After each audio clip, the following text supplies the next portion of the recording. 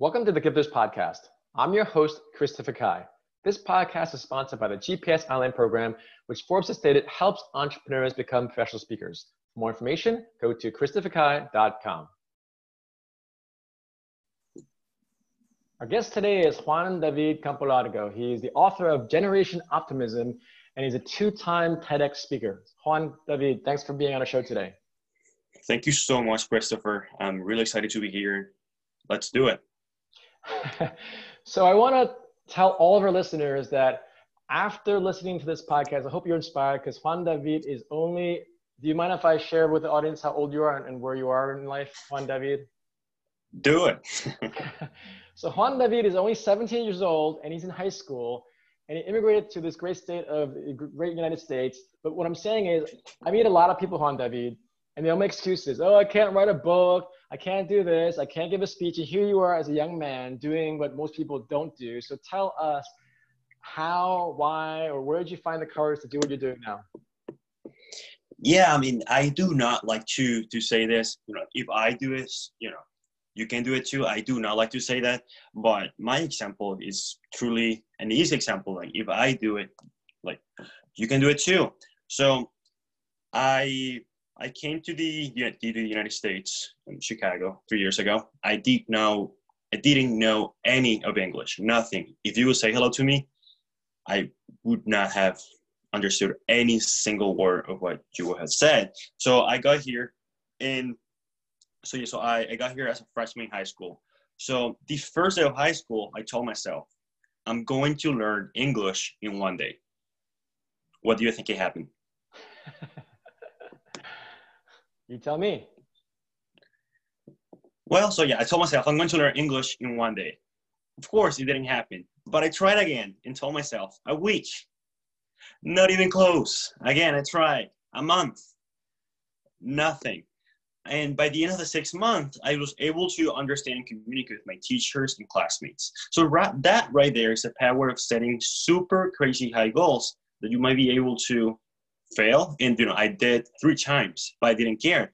And just by doing that, I think it's one of the best way to just to test the waters and maybe you will succeed, but if you don't, just keep trying. No, that's great. You remind me of a guy named David Goggins. Do you know who this guy is? Of course. Yeah, so David Goggins, for the listeners who they may or may not know, this dude's like a former Navy SEAL. He's been through hell camp twice, and this guy's like always like, stay hard. Now, I don't necessarily agree with all the things he says, but the one thing I do agree with him is like having a high standard of excellence, where in your case, Juan David, it seems like you really have had this high standard of excellence. Now, again, how do you feel that you came to how you are now? Like, did your mom and dad encourage you, or you feel that's more of an innate quality of having this deep drive in yourself?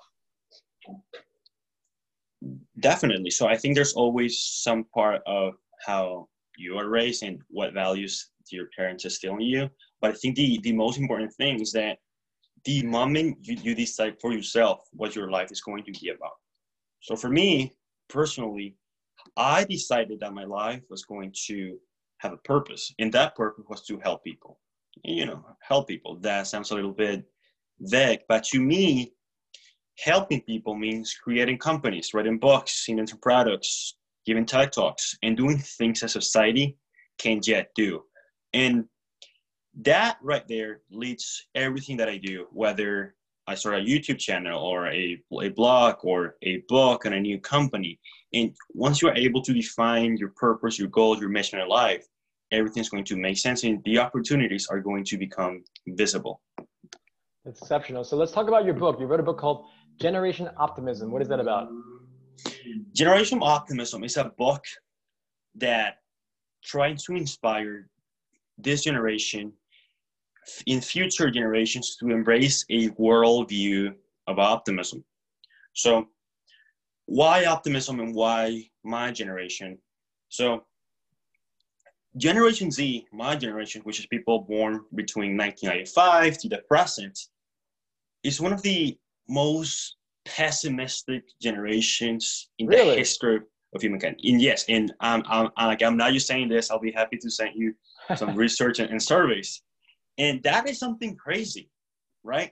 We're living in the best time ever in the history of the world. Sure, we have the virus and we have all of this. But I tell you what, I'd rather have this virus now than 100 years ago or 200 Oh years yeah, ago. yeah, for sure. And we're going to overcome this, and we're going to do something about it. So that's why I decided to write this book as a way to inspire future generations and this generation and the population as a whole to embrace this worldview of optimism. Nice. Now, why did you choose the word optimism? Because based on your research, you've mentioned that your generation is very pessimistic, so you just chose the opposite of that. Right. So first, I realized that I'm a pretty optimistic person, despite a lot of difficulties that I've had in my life. So I didn't understand why I was so pessimistic. So as I went through the process and understanding why that was, I realized that I was a very optimistic person. And because I was a very optimistic person, everything that I was doing was related to that. And why optimism? That's such a great question. Why optimism? So I see optimism as a way to change the world rather than just being positive. And of course, you have to be positive, but it's all about finding the balance. So optimism is a way to change the world. And one of my TED Talks a few months ago, I talk about that the world is always going to have problems and challenges. That's for sure. And now we're having one. But I'm telling you what, the optimists are the only ones who are going to try and do something about it.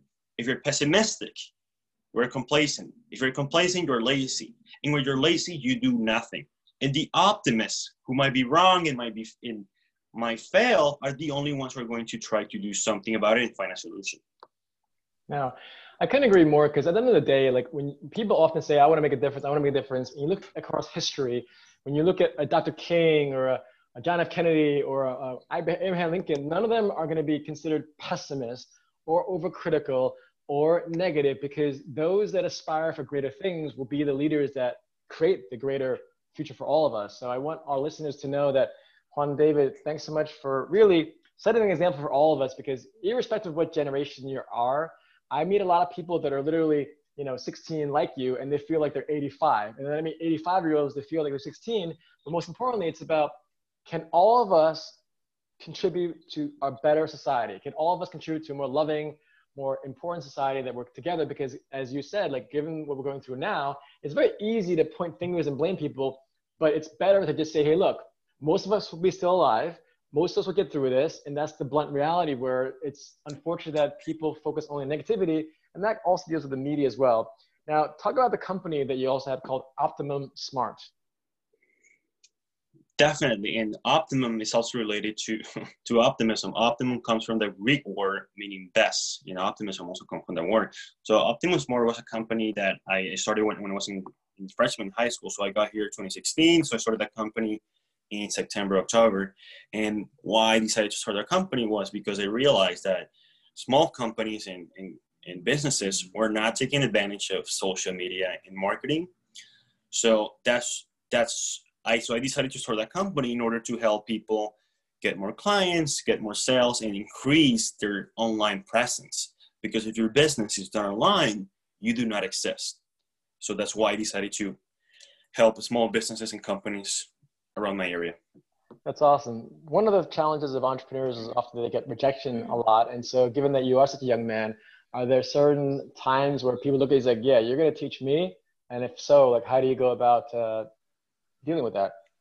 All the time. That's a reality, and that's something that happens almost every single day. And people associate age with expertise and whatever. And what you do when you're young and you have ambition and you're trying to do something to help people with their businesses, even though they might not trust you, what you do is that you learn more. You're trying to become better, and you become the best. And really what you're doing is kind of competing with other people. And if you want to compete with other people, you better know everything about the business or the thing that you're trying to do. Yeah.